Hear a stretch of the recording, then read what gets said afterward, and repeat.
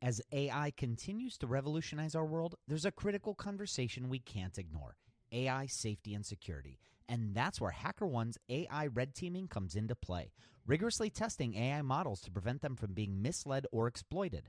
HackerOne employs over 2 million ethical hackers, and 750 of them specialize in prompt hacking and other AI security and testing. So HackerOne isn't just theorizing, they're actively safeguarding AI's future. Just recently, a team unearthed over 100 vulnerabilities in just 2 weeks. So whether you're at the helm of a startup or steering product innovation at a large company, it's time to prioritize AI security. Visit hackerone.com/AI for more. Again, hackerone.com/AI. This episode is brought to you by Gigantic. At Gigantic, you can level up your product skills through live, small group, cohort-based trainings. We're incredibly excited to welcome you to our next cohort of our product strategy training, kicking off in January of 2024. This course will take you through the frameworks that product leaders use at companies like eBay, DoorDash, Groupon, Rent the Runway in order to scale their teams. It's taught by Ben Foster, a friend of this podcast, who is the former chief product officer at Whoop. So come join us. Go to gigantic.is. That's gigantic.is. And save your seat for our January cohort. Your potential is gigantic, and we're here to help you reach it. Go to gigantic.is to reserve your seat today.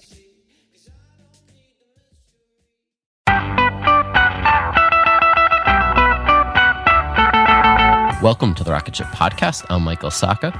And I'm Joelle Steiniger. Today we talked with Tucker Max, best-selling author of a lot of books you've probably heard of, including I Hope They Serve Beer in Hell, and founder of a new startup called Book in a Box. Michael, what'd you think? Man, this was really exciting to talk to Tucker. I've known about him for a very long time, and we got to hear about the process that they've developed, which creates intriguing stories, which is probably one of the hardest things to do. We're all trying to tell our story in different ways, and they've come up with a systematic process to do so. So what did you think? Yeah, I really enjoyed it too, and I think for anyone who's been familiar with kind of his old stuff, it's going to be really interesting to see how much he's grown and changed really in the past few years, and he just has a really interesting outlook on life and business, and really enjoyed this conversation. Absolutely. Let's get into it. We'd like to take a moment to thank our sponsors. Hover makes purchasing and managing your domain simple and easy. This week, I talked to Max of Y Decision about why he uses Hover. I was using Enom and GoDaddy for domain registrars, and I was looking for something different. I came across Hover then. What I really liked about Hover was it was easy to use. I had a clean interface. I'm a designer by heart, so I like things like that. Go to hover.com and use the code SATISFIEDCustomers to get 10% off your domain purchase today. Australia. You know what a gator is? Australia. It's like an alligator. Australia. Australia.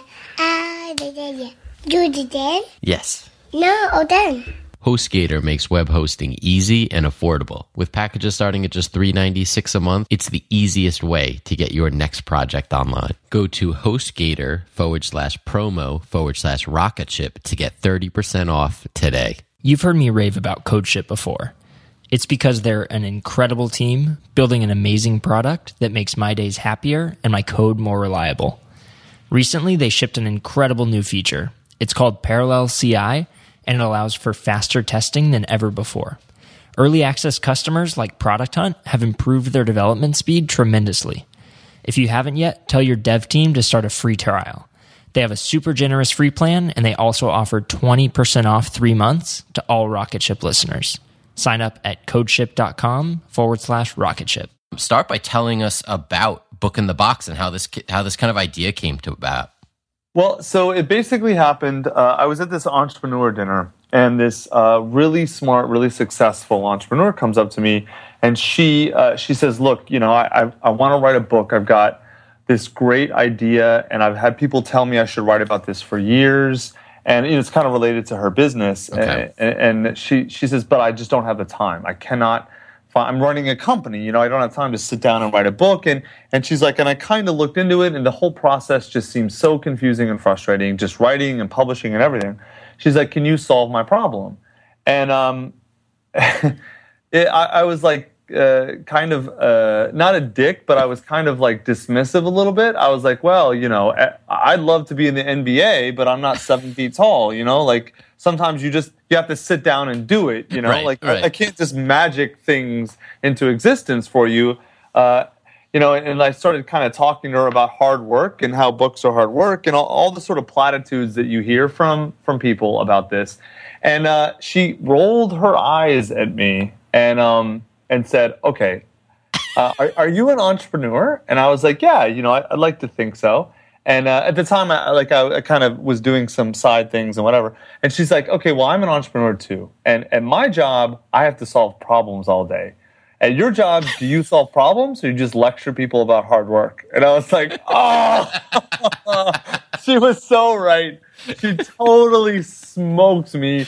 It was such a beautifully constructed call out that I actually stood there speechless, kind of dumbfounded, staring at her for like 10 seconds. And it's really hard to do that to me. And it was like a gut punch, right?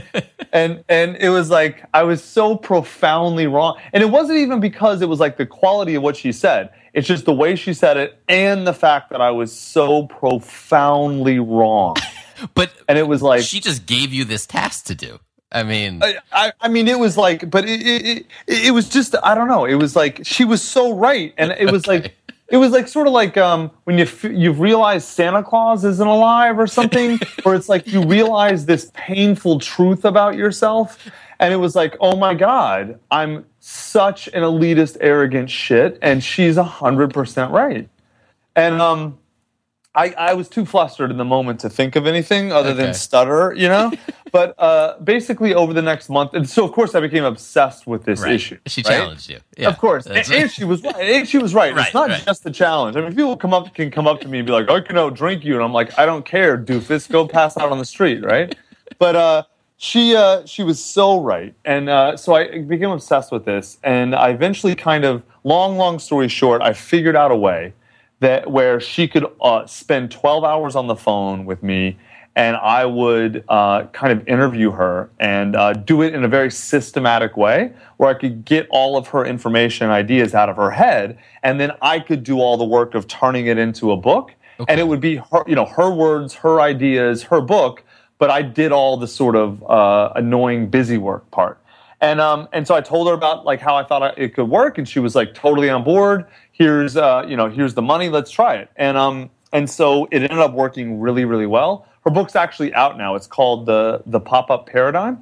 Her name's Melissa Gonzalez, and she's done amazing with this book. It hasn't sold that many copies, but she's in this kind of small niche area of retail. And she's keynoting 3 retail conferences this year. She's signed like a couple $1 million worth of consulting contracts, and she's been featured in all these retail publications because her book was legitimately like a new idea in retail, And so she was like, a real entrepreneur, and she wanted attention for her business and her idea. She didn't really care how many copies she sold. And so it's been this huge success for her. And it turns out that there were a lot of other people who had her exact problem. And so my buddy and I ended up turning this company into a book, this idea into a company. And now we call it Book in a Box, and we charge $15,000, and we do exactly for people what we do for her. And it's kind of taking off. So I thought, was there a component, because we saw it on Product Hunt like a week or two ago, was there a component where you take content from their blog even and create a book out of it rather than the phone, or is the phone the way that it works? We can kind of do any of that, although it works better. So the process, a little bit more detail, is we have 2 different, we work with freelancers, and we have like amazing freelancers. And I did it with Melissa the first time, and then I kind of came up with a process, and now we have like world-class editors and writers who work with us. And so you get assigned an editor and an outliner.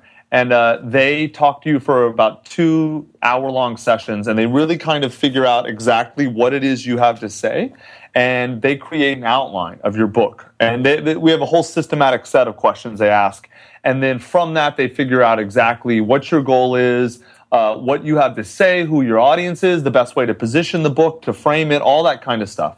And then we assign a writer or a journalist to you, and they interview you off of that outline, right? Yep. And so they basically ask as many questions as they need to for as long as they need to until they feel like they have every bit of information and knowledge and wisdom out of your head about the topic of the book. Then it gets that audio recording, usually about 4 to 8 hours it takes people, and then that all gets transcribed, and then that same journalist or writer will essentially translate your audio text into book prose. So it's all your words, your ideas, your sentences. It just flows really well on the page, and it's super easy for them because they already have the audio transcript and they have the outline, so they basically know exactly the structure and everything of the book. And then that's a rough draft, and then you get to look at that. Some people take that rough draft and they do months of work on it because, like, they have a blank page problem, but once you give them a good rough draft of their ideas, they can really flesh them out and add to it. Sure. And other people are, like, super happy and they're like, this is amazing, go with it. And then we do, obviously, all the rest. And super, like, high, professionally published, amazing book covers, amazing interior design and layout, and all the stuff that makes a book look professional as opposed to amateur and self-published. And then we put it up for sale everywhere, and that's it.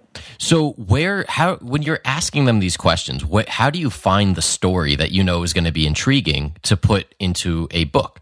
Yeah, so it's actually way easier than it sounds. It's one of those things that it's sort of like, you ever been to an amazing restaurant and you eat the food and you're like, how could you ever like put all these ingredients together in this way? It seems like magic, right? Yeah. But if you actually go watch a cooking show and you're like, oh wow, it's actually not that hard. It's sort of the same thing. It'd be hard to really think up if you don't have any experience. But I've been writing stories for 10 years, and I've sold millions of dollars worth of stories, and I really know how it works. And we got a couple of people on our team who are just absolute story rock stars. And we just broke it down to make it its most simplest, most constituent sort of elements. And so the basic idea is there's 3 different types of nonfiction books. So we figure out very quickly, is this a how-to advice sort of prescriptive book where you're telling someone what to do or you're teaching them how to do something specific? That's one outline structure and set of questions. Then there's sort of memoir autobiography, someone who wants to just tell their personal story or tell like a story about something, and that's a different set of questions and outline. And then there's sort of argument advocacy where you're sort of making a point or trying to, say something like, Republicans should rule the world or Democrats are the greatest ever or whatever. And that's a different set. And then it's really from there, if you actually looked at the questions, you would be like, oh, these aren't, like any one question by itself is really not, it's not a magical thing. Yeah.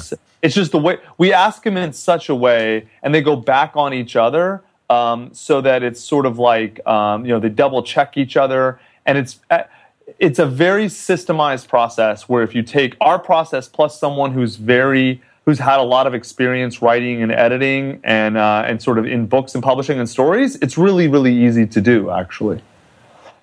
So $15,000 is kind of your first, barrier of entry to work with someone. But how else do you screen out someone with a lot of money who just really doesn't have anything to say, and it's probably not worth, the time and energy of, the quality of writers that you've hired? Right. That's actually a really good question. We have this weird sales process where it's not, so pretty much all of we don't have any outbound sort of sales, meaning that we don't cold call anyone or reach out. It's all inbound sales, meaning people who are already interested reach out to us. And so when we were hiring salespeople, it was actually very difficult because when you say sales, people are like, oh yeah, I can close anyone. I can sell ice to an Eskimo. And we're like, no, we don't want you. Like if you say coffee is for closers, you're not right for the job. Our salespeople are actually the reverse because we're trying to qualify people. Not even financially qualifying people is really easy. You have the money or you don't. But the problem is there are a lot of people who have the money, but they have really unrealistic expectations of what a book can do for them, or they don't have anything to say. And so our process, we can't help those people. And so we have to figure that out before we start. because we don't want people who have unrealistic expectations. Like if they think they've written, they're the next Malcolm Gladwell, and that they're going to spend the last $15,000 in their savings, and they're going to sell 1 million books in the first month, and they're going to become rock stars. They're going to be mad at us no matter what we do. Even if we do an amazing job, they sell 10,000 books, which is like a major accomplishment for a nonfiction book. They're going to think we failed. So we really understand what people's objectives are and make sure that they can make sense. We're not judgmental about it. It's just, is this a realistic goal for a book, right? And then also we ask them, what do you want it to say? Like, what are you trying to say? What are you trying to sort of express, et cetera, et cetera. And if they're like, I don't know, I just kind of want a book, then it's like, okay, you need to find a ghostwriter and just tell them to write a book about sales or speaking or whatever it is you want, and then pay them 50, 75 grand so you get to put your name on it, which is a totally different sort of thing. We don't, our writers and editors and the people we work with are not, they help with content a little bit, but they help you with your ideas. They don't create or write or invent ideas for you. That's not what they get paid for, and we don't do that. So yeah, we have to, our salespeople are really about making sure we don't take the wrong clients on who are going to either have nothing to say or think that the book's going to make them Brad Pitt or something. How common is this in the kind of the book publishing industry to have a team that basically writes a book for you? Is it, I guess, coming from our world where we think everyone's writing, is this not actually the case? So our company does something that, as far as I know, no one else does. At least the way we do it is very unique and different. There are plenty of ghostwriters out there. Okay. That's very common. And a ghostwriter, like I said, is someone who it's their ideas and their writing, and you just put your name on it. Mm-hmm. Yeah, that's very common. There are most celebrity memoirs are ghostwritten or co-written, something like that. I actually got hired to write a celebrity memoir. And you know what's funny is they paid me a huge amount of money. It made me sign an NDA as well, so I actually can't tell you who it is. Which one it is? Oh. Yeah, right. I really can't, because they paid me so much money, and I really don't want them to come after me and take that money back. So I'm not going to tell you. Did you interview the person, or did you just do research and write a book? No, I spent this is before Book in a Box. I spent, I don't know, maybe 20, 30 hours on the phone with him over a couple months. And then I wrote an amazing book, actually, and it did well. It sold really well. So think about celebrity books that have sold well over the last year, 2 years, and you can probably know who it is. That's cool. Yeah. It was kind of depressing, actually, because I felt like some parts of it were better than my book. And I was like, man, why wasn't I doing this when I was writing for myself? Right.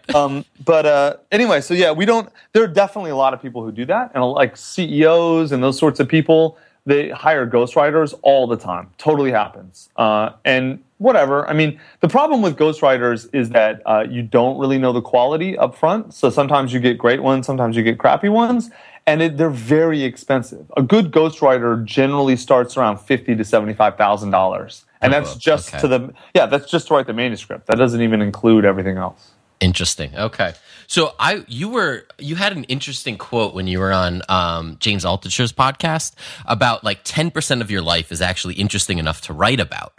And I was wondering if you had any way that you knew what was going to be interesting when you're out in the world, when you're experiencing things, what stories to come back and tell that will resonate with people. Like, are you just talking to people and watching their reaction? Is there any way that you test these stories before diving into like a full book, which is a pretty big endeavor? Yeah, it's weird. My writing career, so, I wrote I Hope They Serve Beer in Hell, which is a really famous book, and then Assholes Finish First and Hilarity Ensues, and those books, they all sold a lot, and they were, bestsellers and blah, blah, blah. And I kind of stumbled into that as a job. And so it started because I was writing emails to make my friends laugh. Okay. And for real. And I knew my friends thought it was funny. And I had no idea anyone outside of my 9 friends would think my stuff was funny at all. I thought you had to know me to think my stuff was funny. And it turns out you didn't. And as I got better, or as I realized more and more, it's sort of like a calibration issue. It's not any different than an entrepreneur iterating on a business model. Mm-hmm. It's sort of like you start in one spot, and you get one thing working, and then you test, it's sort of like build, ship, test, repeat. It's sort of like write, ship, gauge, reaction, repeat. It's not a fundamentally different process. And I got really good at understanding what people thought was funny and what they didn't and why. I didn't start there. I think I started with a good understanding of what my friends thought. And there's clearly a lot of overlap, but it wasn't perfect overlap. And it just took a lot of work and a lot of practice, but it wasn't it's sort of like, that's why what's startup advice? Start with a tiny market, prove your product in a tiny market and build out. I don't think writing is fundamentally different. The only, I think, difference is when I put out a product, I iterate on it. When you publish a book, it kind of sticks. You can't edit it and then but change this funny part. Book. I didn't start with a book, man. I started with emails to my friends. You're right. That makes sense. Yeah. And then, so as you're writing now, you've kind of changed your course over the last couple of years, and what was it, Frat Tire? You kind of moved away from that style. Where do you find the engaging stories today in your life? Man, I don't write a lot of engaging stories anymore. Okay. What's funny? I'm almost 40. I turned 40 this year, and I have a wife now, and a son, and my life is like so boring to someone on the outside. I think the exciting thing is like, oh, my son stood himself up at a coffee table today for the first time. Like, that's the exciting thing that happened in my life, right? Yeah. Which is very exciting for me and my family. But like, you don't give a shit, and no one else does. It's a baby. Babies develop the exact same way. This baby is totally irrelevant except to me. It's my baby. But to everybody else, like, they don't care. A baby's a baby, right? Mm-hmm. And so like, I don't really have a lot of. It's funny. I think in a lot of ways, really rich, rewarding lives are also some of the most boring. Huh. Like, I love my life now, and it's very rewarding and content, and I have a lot of contentment. But it's not anything that I think anyone else would care about. So I don't really write about my life. The stuff that I write that I think resonates well is I do write a lot about lessons I've learned or ways I think about things in business. Mm-hmm. Like, for example, I wrote a story on LinkedIn actually about the origin story of our company and about the lessons I learned and how, like, basically, like, the title, you heard the story. The title was my startup made like $200,000 in its first 2 months, and I'm embarrassed. Right. And what I was embarrassed about was how this woman called me out because, and then the whole story tells the story about how I basically put this process together out of off-the-shelf technology and insights that I had 5 or 8 years ago. Mm-hmm. I could have done this company 5 years ago, and I didn't see it because I was too arrogant and too elitist in what I thought writing was and who writers were. And so, like, I just talked about that insight and how you could use that in your own life to maybe find ideas for companies or whatever. And people love that because it's like, it helps them in their lives. So I don't really write funny, interesting stuff anymore in terms of like, oh, that's so amazing. It's more like stuff I've learned or how I think that can help other people in their journey. Have you found it hard to kind of overcome people's expectations of what they want you to write? The fans of my old stuff know I retired, and some of them are like, I don't understand. Why aren't you drunk, laying under a table screaming at people? And I was like, well, because I'm not an idiot anymore, dude. Like, there's some of those people, but I've never. I'm bad at a lot of things, but one of the things I'm good at is not letting other people's expectations dictate and dominate who I am. So it's like one of those things where it's like, I don't spend too much time worrying about what other people think I should be or should do. If you do, it's like, how do you move forward and how do you do the things you want, Yeah. So how do you not let it bother you? I mean, that's do you not read it? Do you just kind of? No, it's I feel like my answer is, well, I just don't let it bother me, which obviously isn't an answer, right? That's a tautology. I'll tell you. Here's maybe a better answer. I feel like if you have a really strong sense of self and a strong core of relationships around you of great people that you love, because I care about what the people around me think. And I care about what the people I love think, right? And the people that I have relationships with, definitely. I'm not like I'm not a sociopath who's like, I don't care what anyone thinks. You know, that's ridiculous. Right. There are people that matter to me a lot and whose opinions matter. And I think I put pretty much 90% of the stock that I put in opinions is either in my own or in the opinions of the people around me that I know and trust and love. And so I just don't have much left for other people. You know, like my buddy, as my buddy would say it, I just don't have any other fucks left to give. Yeah, no, that's I guess that's really all that matters too in the end. Kind of like you were saying, you know, you have the family now. That's what matters. You have the people that love you.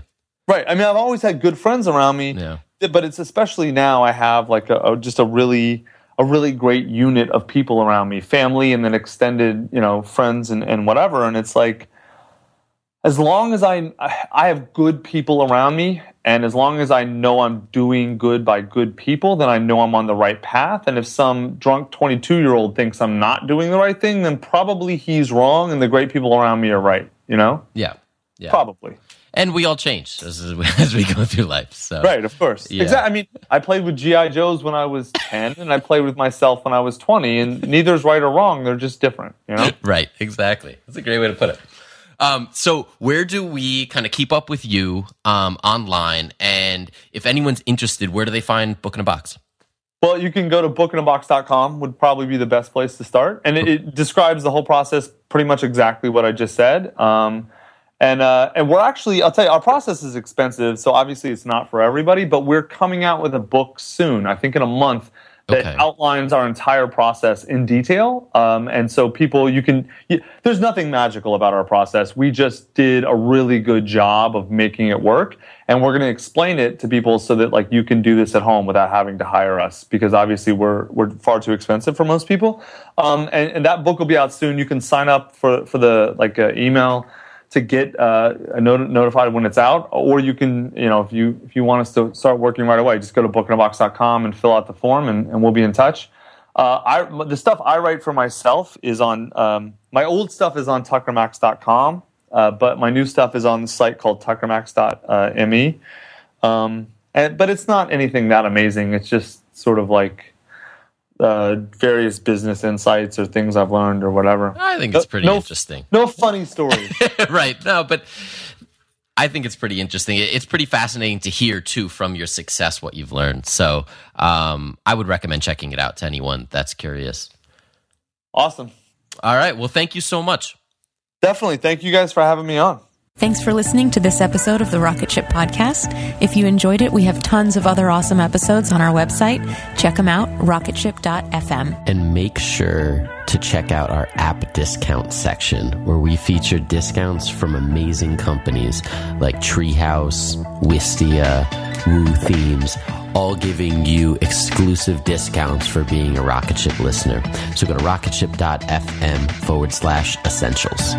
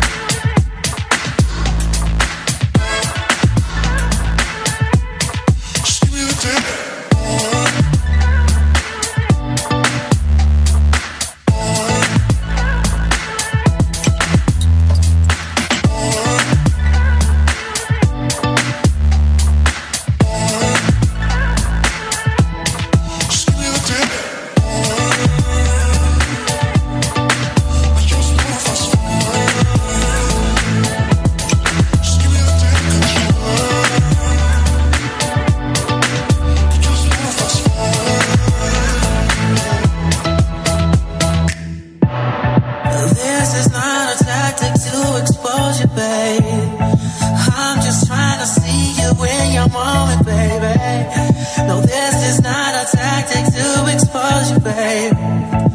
I'm just trying to see you.